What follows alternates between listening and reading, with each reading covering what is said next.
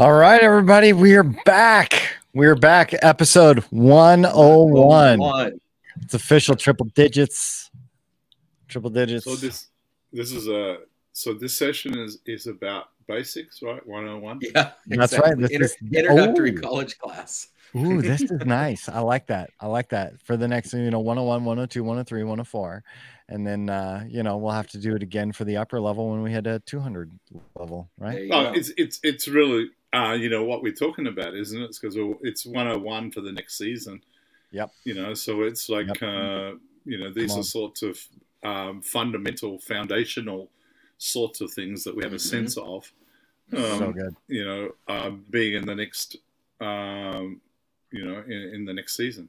Yep. Yeah. Well, we definitely want to say thank you to Nathaniel and Amy and Homestead family for being on last week on our 100th episode. Of course, Malvina, who's just a gem. So great to have her on last week. So thank you to the Insight Now live stream crews for being on with us for our 100th episode. If you haven't got a chance to listen to it or watch it, go back. It was what a powerful time. It was really good. Yep. Yeah. Yep. So tell us about Ohio, Peter. How's the fall in Ohio? It's good. It's interesting because we talked at the episode last time about Malvina talked about worship. And on Sunday, we just had such an amazing time of worship. During worship, I felt like the Lord spoke to me. And I know all you guys know this feeling as pastors where you're like, you hear a little bit here and there from the Lord about how to shepherd the worship time, or do you go long today? Do you let it extend? Do you not? Absolutely. Is God saying something? Is there a prophetic word? Who has it? Just you kind of let that all develop. Yeah. And so I was doing that towards the end of worship, or what is normally the end of worship. And I just felt like the Lord said, I saw a clock actually, and I saw the number 40. And I felt like the Lord's like, you need to give me time to work in the hearts of my people. And I was like, okay. And someone had a word, and then I felt like the Lord gave me this word of knowledge, or word of wisdom, just a very simple thing to activate the church family. And I said, you know how long worship goes in our church? And just asked him that question. And I said, it's actually, it goes until the church family stops worshiping. And I felt like the Lord was like sort of egging our church family on. That's good. And like, hey, how far do you want to go and worship?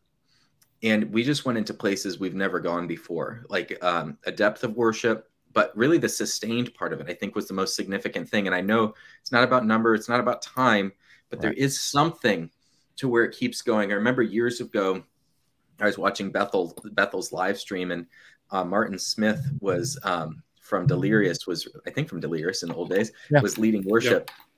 And there was this moment in worship where he stopped playing, and it went, how those are, like these Selah moments, like 30 seconds. Everybody's like, this is powerful. Like a minute. Some people are like, so when's this gonna be, hey, Tony Bennett, when's this gonna be over? And at about 7 minutes into this moment of silence, the camera's panning across the entire crowd, and nearly everybody's lost focus, except for one set of hands that are in the air, and it's Bill Johnson's. And I thought, boy, is that not a picture of maturity in worship, that as everything else fell away, and others had become uncomfortable, Bill was still there, completely comfortable. He wasn't trying to sort of flex worship muscles or anything, but completely comfortable and still worshiping. Awesome. And so there's something about like that's going on. And I thought how significant that Malvina was speaking to, like, if you want to see a purity come to the prophetic, if you want to see breakthrough, she's like, it is going to be out of the place of worship when people are touched by God, that they really start to speak the words of God, not some other words.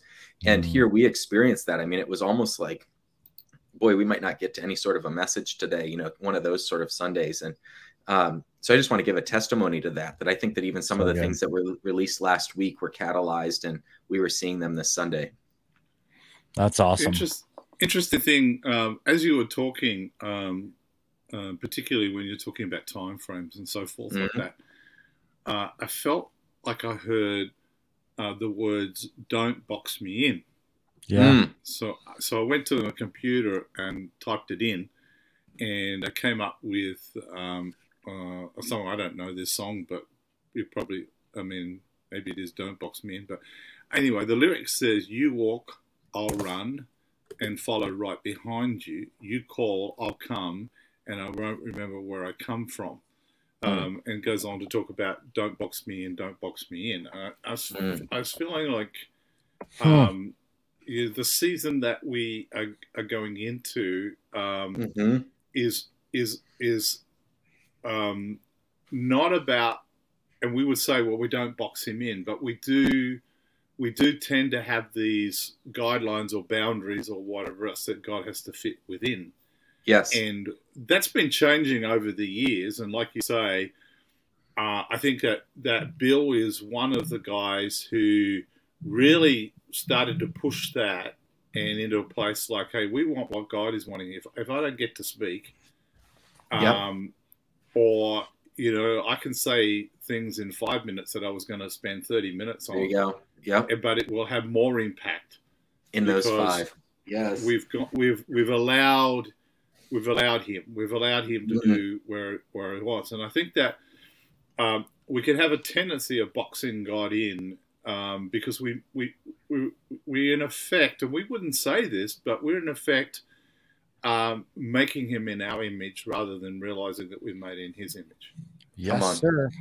And that we're following him, you know. And so you can have people say, well, you know, I really didn't get much out of worship today. Well, when was it about you? Yeah. 101. You know, 101. So I think when we're talking about 101, whenever you're going to head into a new season, God will always mess with the mindsets that were evident in the previous season or the season that you worked with or operated with that you didn't realize, but they're not going to be good. They're not going to be okay in the next season. Right. So that's why when you come to new seasons or new places, you'll often be challenged with identity or, you know, who you are, your value, your worth, all of those sorts of things. And I mean, I really wish they'd come with an instruction manual. Well, not an instruction manual, come with some advice from God to say, this is what I'm doing. But he knows us better than that because he's not going to tell us what he's doing because he knows if we know what he's doing, then we'll shortcut what he's up to, you see. So it's usually disguised. It's usually fashioned in all sorts of different ways, but it has the effect of going after that. And because he's so creative, you know, and so that when you catch on, usually it's too late. And he's already done the work in your heart. to mess with it. But that's where we're at. Is that some things are adjusting, some things are changing, and that he's actually taking us out of the place that was okay for the previous season, but for this season, it's just not going to hold it. Well, I think the previous season, it was an appointed style of worship, right? Like I think when Bill Johnson came on the scene and Bethel music really blew up and Jesus culture blew up. And I mean, we're talking, you know, 10, 15 years ago, you know, when it really came to the forefront of the Christian industry, you know, he would say, like, you write songs based on what you're declaring, right? You write songs based on what is God doing in this season, right? And so we have so many great songs that proclaim identity, that proclaim the goodness of God, that proclaim who he is, what he's doing, what he has done for me, what I'm going to do for God, right? We've got very declaratory songs that have flooded the Christian environment. And I think that was exactly what we needed, right? I think we needed to be in a place of reminding our soul who's in charge, reminding ourselves, like, and having this place of worship and magnifying the Lord and making these declarations that I think was really critical. But I do sense that this season is changing.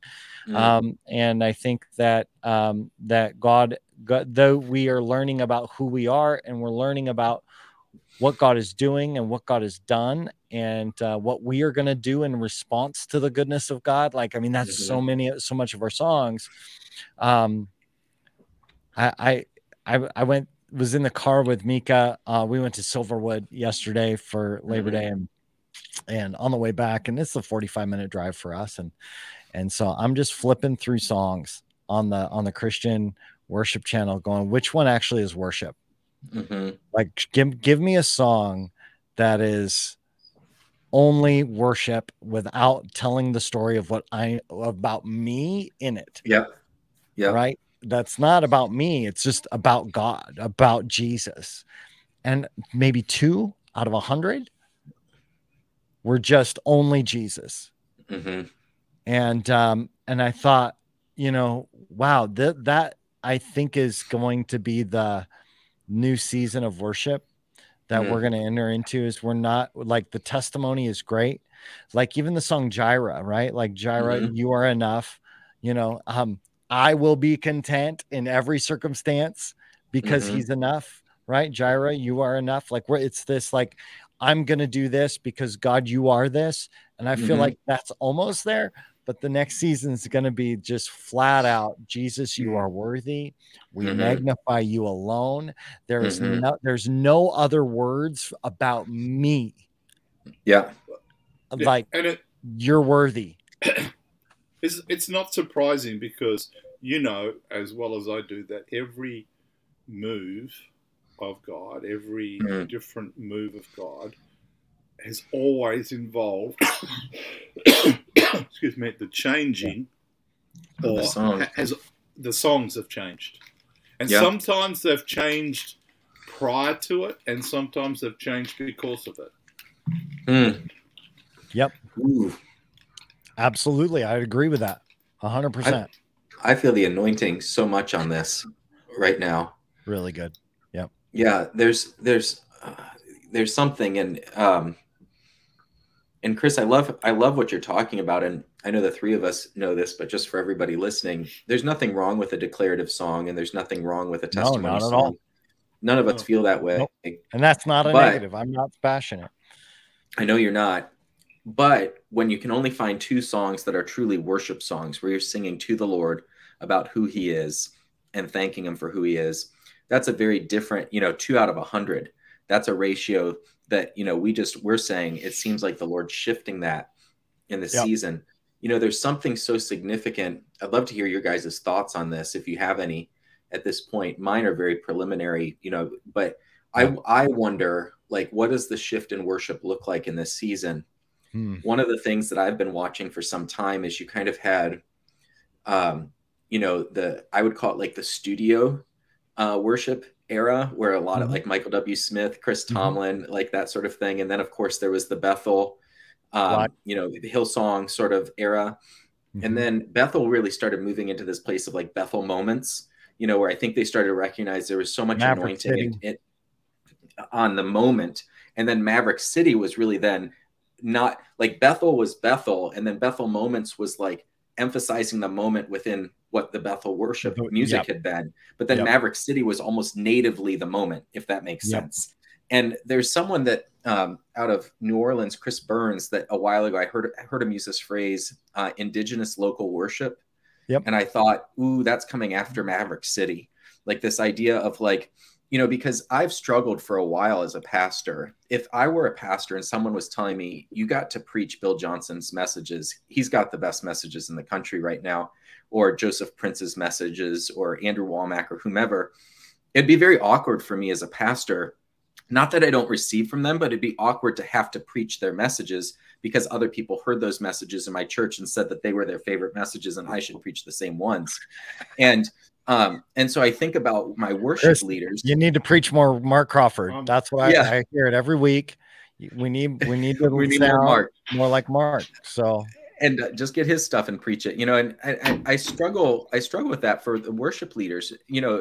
Obviously it takes a lot to write songs. I'm not then saying worship leaders ought to write all their own songs. It's a lot to it, but there's something about that local indigenous sound and what's the Lord breathing in this space, etc. And I feel like there's maybe multiple characteristics that God might be raising up in this season, but that's one of them that keeps ringing true for me over the last couple of years. Cool. Is what does it look like for areas to find their voice, for churches to find their voice in worship? What's it look like for the local worship to find a place?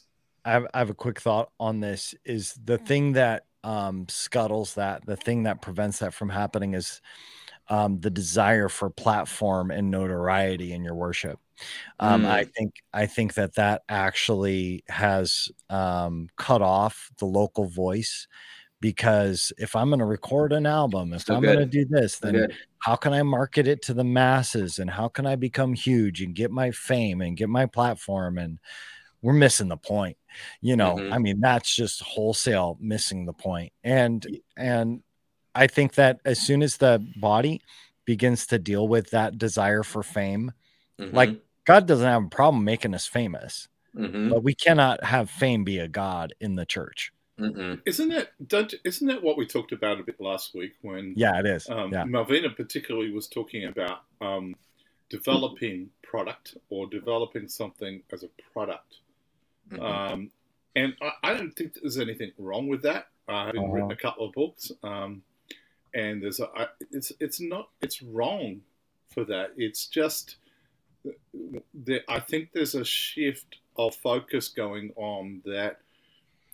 It's not about the product for the sake of the product. I think there's a different. I think we're yet to describe exactly what it is. I think the same will be for songs. What's coming out, and I wouldn't be surprised if there's a lot more people feeling a release or a courage to write. Yes.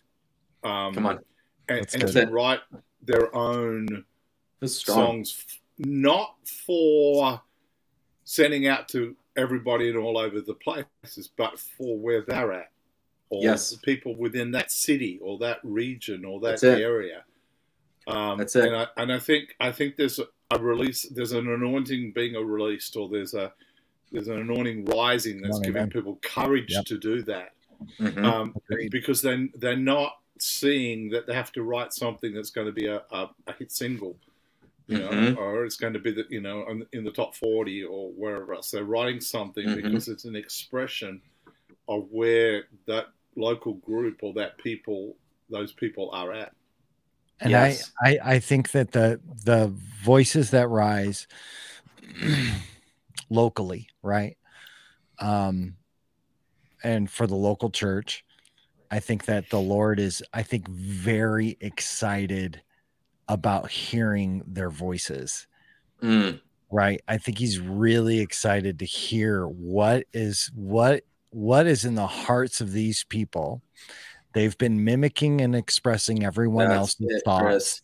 We've been worshiping according to another person's song sheet. And God's like, no, I made a song sheet for your church. Right. And so to sing out of that place and to begin to deliver, obviously, like you were saying, Peter, like I would feel awkward somebody saying, here's Bill Johnson's outline, go preach that. Like I couldn't do it. I couldn't do it. No way, because I actually spend time with the Lord to hear what he wants to say. I study, I take time, like I put effort and energy into bringing a revelatory word based on what his heart and what he's saying and what he's doing every single week. Well, I think our worshipers are going to grab that. Right. And the worship teams are going to begin to grab that. They're going to go to the storehouses of heaven for revelation in order to even discover what it is that we're going to sing locally. Right. And it is not for the sake of selling albums. It is for his glory in the moment with the people that arrive. Another thing that's standing out, this is so good. Another thing that's standing out to me is Malvina talked about different tones in worship. And she was saying, like musicians can hear these tones. Chris, you'd be able to speak to this like I couldn't, but like there's like a tone to a song, and one of the things I think about is I wonder if there are new tones to discover. And there are tones like, for instance, like the spirit of heaviness actually has a tone, and it's different than the garment of praise. But I also feel like there's going to be new tones, because when we stop mimicking, you start to be able to find new tones, new expressions of things that are in heaven. So, I think that there's not just going to be new lyrics, but actually new tones as well, like Malvina was saying. And I think that that's going to be really exciting. Yep. It's really good. So, one of the things that we often talk about is new seasons. And we ought to be often when we sense a new season or that we're heading into a new season, which is, I think, what we're talking about probably more than at any other times that we've talked about a new season. You should in effect be struggling to describe what we are being led into, because it's not yet fully developed. It's not yet clear. We can have a whiff of it, or we can have a sense of something's going on here, but it's following that fragrance, or it's following that smell, and usually it seems to me to be that what precedes it is a unsettling for what has been. Not that, and this is the difficulty that some people get, is that they belt up the previous season. They criticize it. And totally. Because they're feeling something like there's a new, but that's not what we're doing, and we don't participate in that, because we're thankful, because everything in the kingdom is about thanksgiving. You can't say that, because grumbling and complaining is the praise and worship of hell, right? So if we're criticizing and grumbling and complaining about what is, that is not the place. That is not the right place. It has to be done with thanksgiving. Yes. Paul's really clear on that. Scripture's really clear on that, and we have to learn how to operate where we move from one season to another in thanksgiving. With thanksgiving, come on, Mark. For what's happening in place. Thank for what we're at, but not satisfied to remain where we're at, but hungry to discover what the next thing is. And everything, we were talking about this before we came on. It's really interesting that when you go into discovery, and when God is often leading you, you have no idea where it's going to take you. That's right. Right? And you get yourself into trouble if you try and forecast what that's going to be. But faith has, listen, the steps of a good man are ordered by the Lord. Just take the steps. That's right. But it's not until you take a step that more is revealed where the next step is, to be able to take that and to take that and to take that. And so I think that's a really, is a really key thing. We know things are changing, but not because the old was bad. It's changing simply because God says, hey, I'm revealing something more about me. I'm revealing something more about my relationship with you and your relationship with me. And so out of that is going to come. So it does make a lot of difference where you see things from. Right? There's a maturity and a wisdom in the ability to honor the past, right? Like mature people can honor it. And immature people are victims to the past. Like whatever happened before is why I'm here and my problem. And it's like, okay, well, as we're maturing in the Lord, I think that this is part of those basics that we're talking about, right? Like, I think that the Lord has never lost his eye on the local church as being the primary method through which to change the world. And that's community and fellowship on the ground and worship of him on the ground locally. And I think it's powerful when we come together versus watch it on TV. And I think it's more, you know what I'm saying? Like there's these things that we're going to be pressing into. And I really love this concept of really being able to honor what comes before, because God doesn't have a problem with reconditioning a wineskin. He knows how to do it. In order to recondition a wineskin, you got to soak it in oil. Right? It just takes the oil of the Holy Spirit on the old wineskin to turn it into a new wineskin. And I think that that's something that he's actually pouring out right now, is a fresh anointing on old wineskins to carry fresh wine. And I've told people this over and over. I do not believe, people are like, well, I can't be part of an organized church or a denomination or whatever, because God's not moving in that way anymore. I'm like, I got a guy way bigger than that. And he absolutely does not have a problem moving through the Catholic Church. He doesn't have a problem moving in denominations. He doesn't have a problem doing any of that because it's always about the people. Right? You said something prior to us coming on here about immaturity. Can you just repeat that? Yeah, I was listening to a great podcast on deconstruction, and there's this concept of that, especially in charismatic churches, we don't do well with immaturity because we don't discern if immaturity is rebellion or immaturity.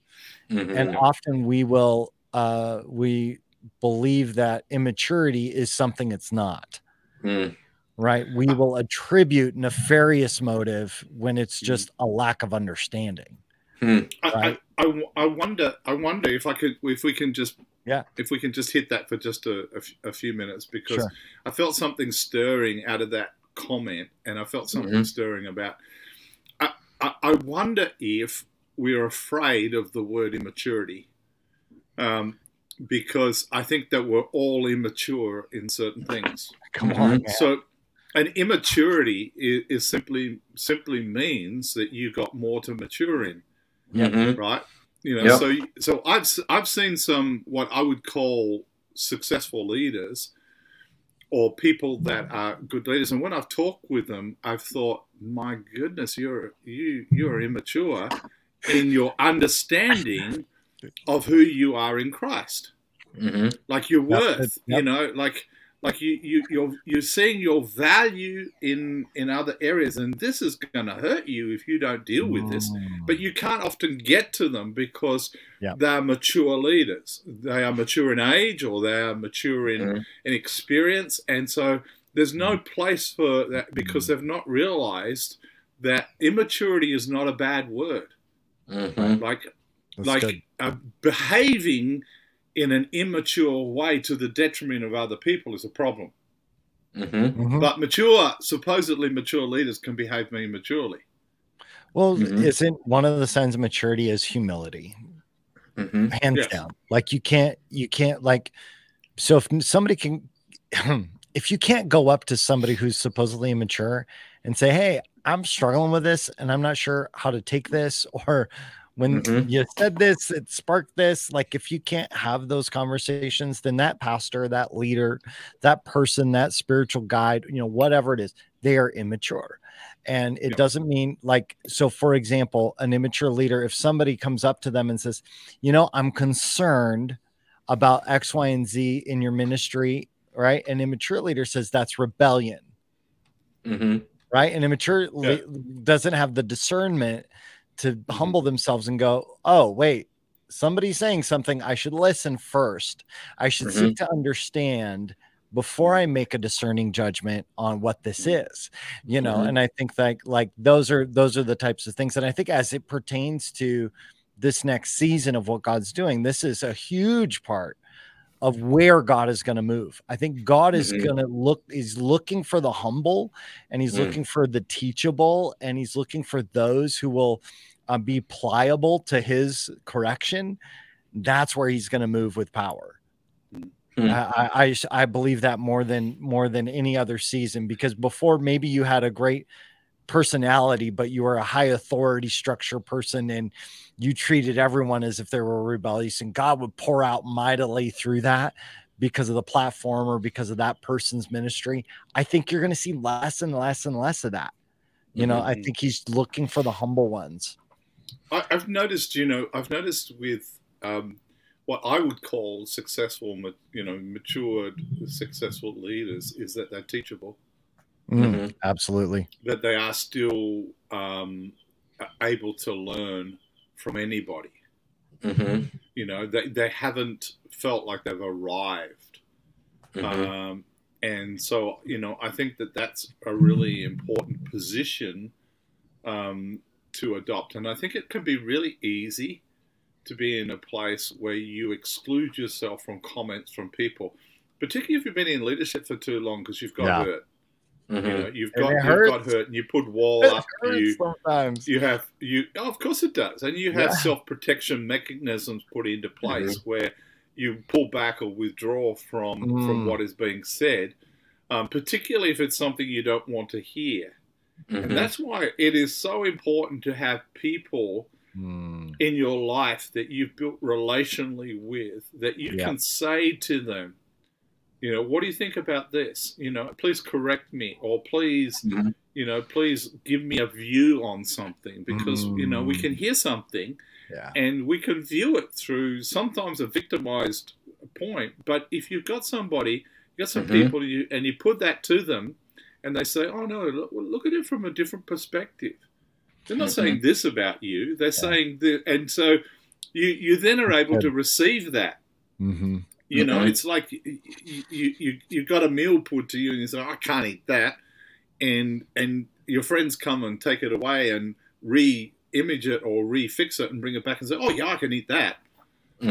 You know, it's and that's why it's really important to build relationally and build relationships with people.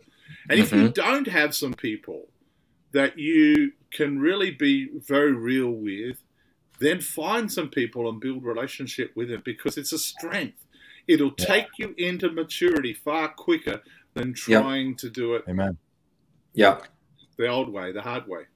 Well, I think that's one of the things that we've all agreed to. Like, I could say, you know, confidently, the three of us have chosen to take much of our lives and just submit it unto one another, right? And allow each other to speak into each other's lives, to correct each other, and, you know, to bring up hard stuff and have hard conversations, right? Like, I think, I can just say that I value that like immensely, because it brings a lot of power and a lot of freedom.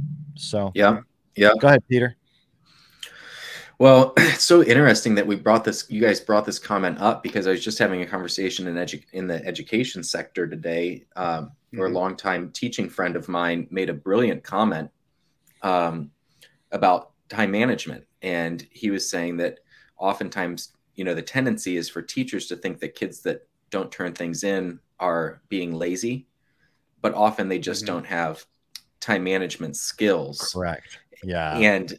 And what's I was realizing what's happening, I'm like, oh man, like as a teacher, that was a propensity. Like you think like, oh, they must be being lazy, but that's actually projection, because as an adult, you do know how to manage your time. And if you didn't turn something in, if you didn't turn something in, it's because you chose not to do it. But then you project that onto immature people who are students that actually need taught a skill, right?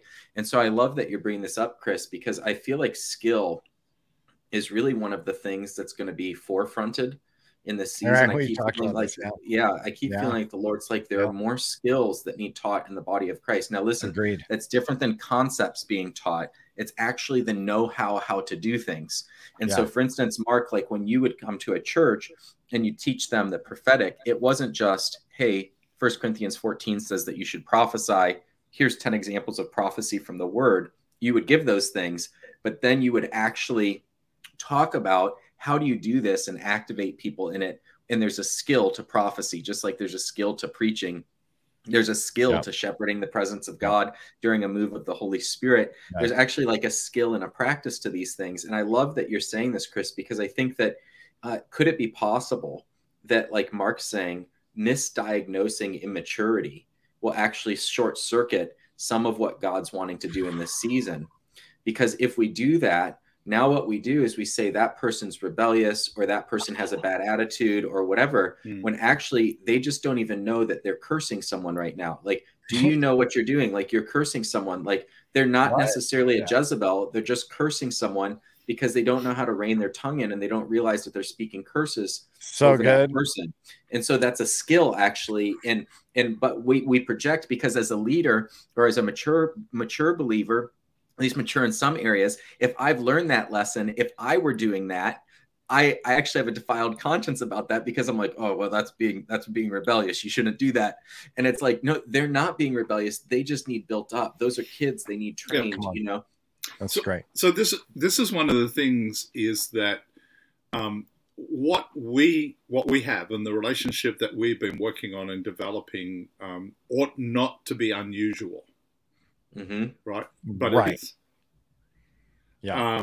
And what we've lost is because there's been such a focus on producing, or there's been such a focus upon function. So functional relationships and have product.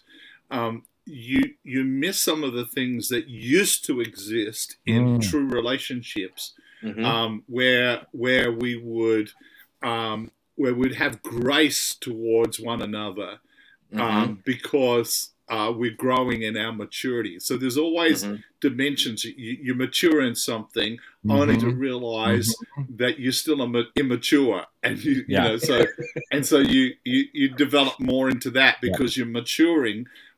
You know, we are going from glory to glory. Amen. And so that we can have immense grace for one another out of relationship. We don't have so much grace for other people, for others that we aren't in relationship with. But true relationships, of which we're talking about, are not as common as they should be within the body of Christ. We have done a great job of making our relationships functional, because that is a safe way to have relationships where you don't have to actually be exposed or vulnerable. And we have to choose to stay connected, and we have to choose to tell the truth about who we are with people that might misuse that trust. And we have to take the risk of telling the truth about who we are. We don't do it well. Like, nobody likes to have their faults, failures, mistakes exposed. We don't like other people to see our brokenness, but you don't have trust in a relationship without it. You don't. You don't have trust. I can have an expectation of what you're going to do. That's not trust, right? Trust says that I can be fully me and you can be fully you, and I see you and you see me, and now we can live together. So do you think that what the Father's highlighting to us in our discussion today is he's saying something along the lines of the behavior or the things that we have assessed as, so we've defined this sort of behavior by this, which has come out of a previous season, is going to have to change. So we're going to actually have to see things from a different perspective. Amen. We actually have going to see something not from, well, that's rebellious, or that's behaving in a rebellious place, but to actually look behind it, or actually look at it from a different perspective. Because if you look at something and you look at it and say, oh, well, that's that. But if you come from the side and you say, oh, no, that's completely different. Yes. And so he's highlighting something. Yes. And this so resonates with me, because I think one of the things he's highlighting is we have to stop viewing things only through our lens. And same thing with worship. It's very convenient to do it. But I've been thinking recently, because I've often quoted Philippians 3, where Paul says, where he's saying, I count everything lost for the sake of knowing him, right? And then there's Psalms 27, which is similar. One thing I ask, that which I seek, that I may dwell in the house of the Lord, to gaze upon his beauty and inquire in his temple, right? And I've always put those together, like, look, here's Paul, mature, David, mature. One thing they're seeking, to know him. And that is true. But look at the difference in personality. Paul's saying, I lay aside this old doctrine. I lay aside self-righteousness, that I may gain Christ and him crucified, to fellowship with him and his resurrection and his sufferings. David is saying, I want to gaze upon the Lord's beauty and to ask questions in his temple. They're both knowing him, but David sounds like a worshiper and an artist, and Paul sounds like a theologian, and they're both right. And I feel like there's something, and we see that in the Gospels too. I mean, you like, Mark is different than Matthew and different than John, and Luke, most excellent Theophilus. Like, everything is perfectly laid out now, and you can have perfect certainty of all things you've been instructed in. And so I feel like the Lord's like, we have to start to give each other room for the different expression of relationship with him. I think that's happened so much in the body of Christ. And plainly, often what happens with the platform is that inadvertently, people aren't trying to do it necessarily. Inadvertently, as there's communicated sort of that there's one way to see the Lord, one way to sing the song, one way to pray, one way to read the word, etc., etc., etc. And if people aren't mature in the Lord, inadvertently they'll submit themselves to the one wayism, and find out that they've boxed themselves in their walk with God. And yet it's good that they're being trained up in someone's way, but that transition point, like, how do you transition to understanding you're being trained in someone's way, but it's not the way, and it's not necessarily your way. And so how do we help people do that? And I think that's a lot of where the deconstruction thing is actually stemming from, is that there's confusion about that sort of thing, that unintentional abuse that can happen. There's confusion about that and how to handle that. And there's rebellion that's happening there from the control that was perceived, whether intentional or not. And those sorts of things are happening in the body of Christ. But I really do feel like the Spirit of God has his finger on this thing of, like, there needs to be multiple expressions and room for multiple expressions. And I think what you guys are talking about with relationship is part of the only way that we can interpret that. If I actually know someone and they're having an encounter during worship that looks different, but I can talk with them afterwards, and I actually know their history well enough to know what their conversation with me means, then that can be appropriately shepherded, and it doesn't need to be boxed up. Yep. Absolutely. Yeah. Absolutely. I'm going to hit these comments because I think we need to wrap up, but we've got Gwyneth's great word.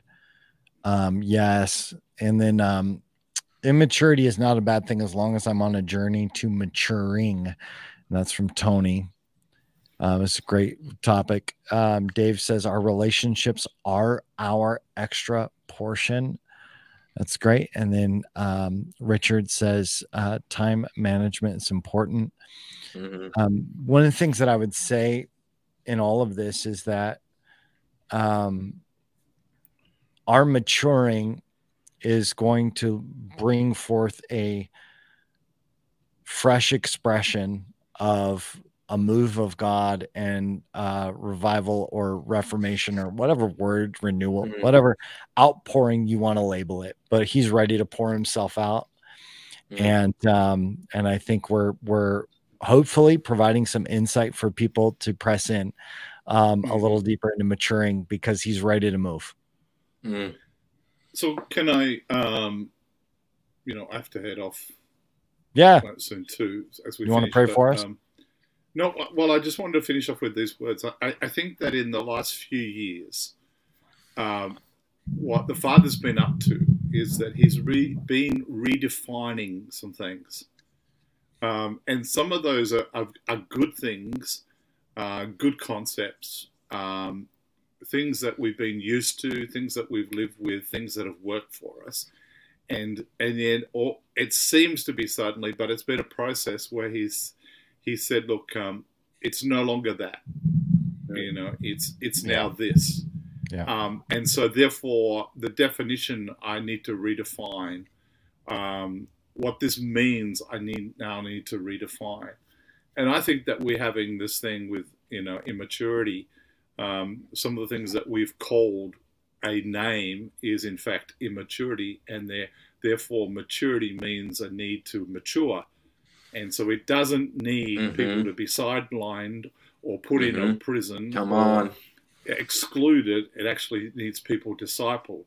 It needs people to be actually to walk through something with somebody else. And so therefore the outcome or the way to be able to handle that is different than if you just label it rebellious, which is often easier but causes actually more problems and hurt and woundedness for people.